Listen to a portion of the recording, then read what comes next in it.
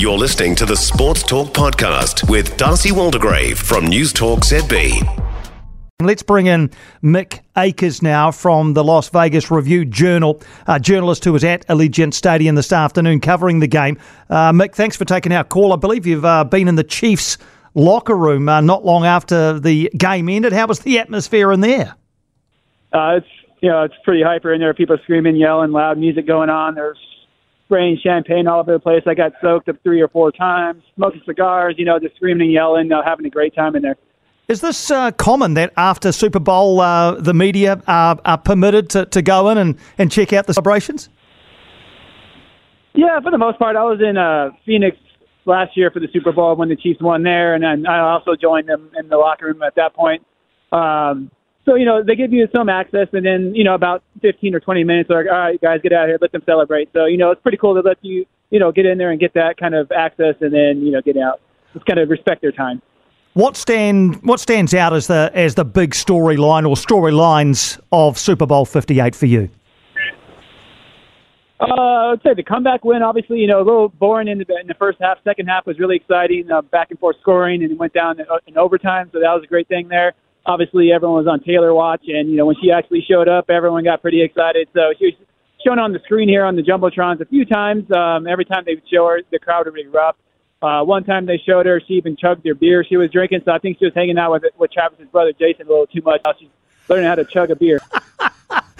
And on the pitch, on the grass, on the field, the 49ers, man, they led 10-0, 16-13, 19-16, 22-19. The Chiefs just kept coming back. But how disappointed will the 49ers be that they couldn't hold one of those leads? Yeah, obviously, a couple of years ago, they played the Chiefs in the Super Bowl, and they lost to them there. So they're kind of looking to get that revenge here. And, the Chiefs were underdogs in most of the last few games this season. 49ers were favored in this game. So the Chiefs, after the win, Patrick Mahomes said, hey, don't ever call the Chiefs underdogs. Obviously, we've shown ourselves not to be that. So, obviously, it's going to sting a little bit for the 49ers for them getting here again and not succeeding and getting the championship. But, it's a feat in itself to get here, at the Super Bowl. But, walking away without the win is going to sting just a little bit. Did it always feel as though Patrick Mahomes would hold the key to this game? Oh, yeah. Everyone said, hey, don't count. Like, when they said, hey, they're 2-point underdogs, they go, well, they got Patrick Mahomes, so don't ever count them out when he's there. So, looked a little dicey in the first half. Second half, he came back and showed his championship form, which, was, the big factor in this game is him leading them down those fields for those drives. Even when they didn't get a touchdown, obviously getting them field goal range, points are points, and it ended up helping them get tied. So, he was definitely the key to that. That's why he won the MVP. Back-to-back Super Bowls, 3 in the last 5 years. How does this team compare to the great teams in NFL history now?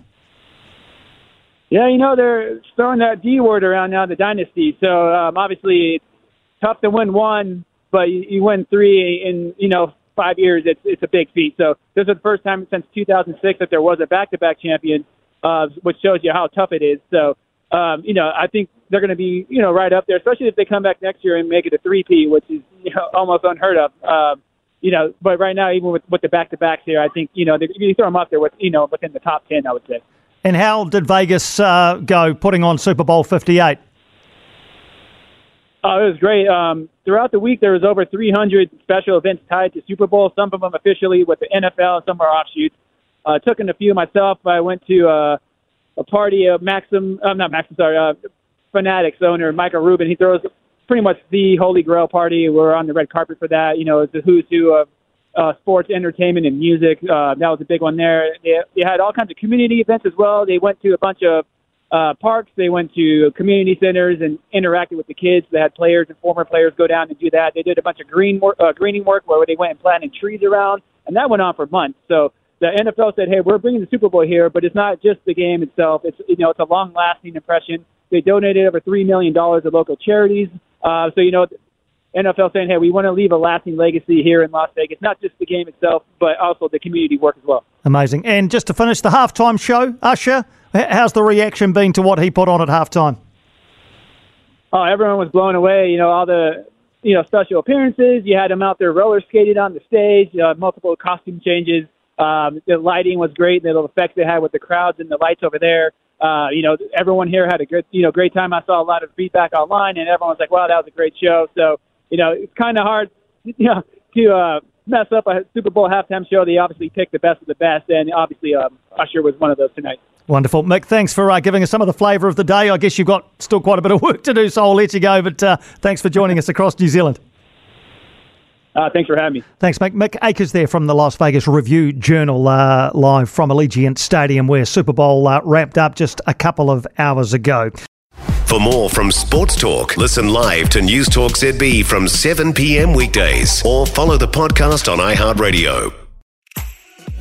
If you enjoyed this podcast, you will love our New Zealand Herald podcast, The Little Things, hosted by me, Francesca Rudkin, and my good friend Louise Airy. We focus on all the little things that you can do to make a positive impact on your life and to cut through the confusion from the health and wellness industry. Join us every Saturday to hear from the experts for all the tips and advice you need. Just search The Little Things on iHeartRadio or wherever you get your podcasts.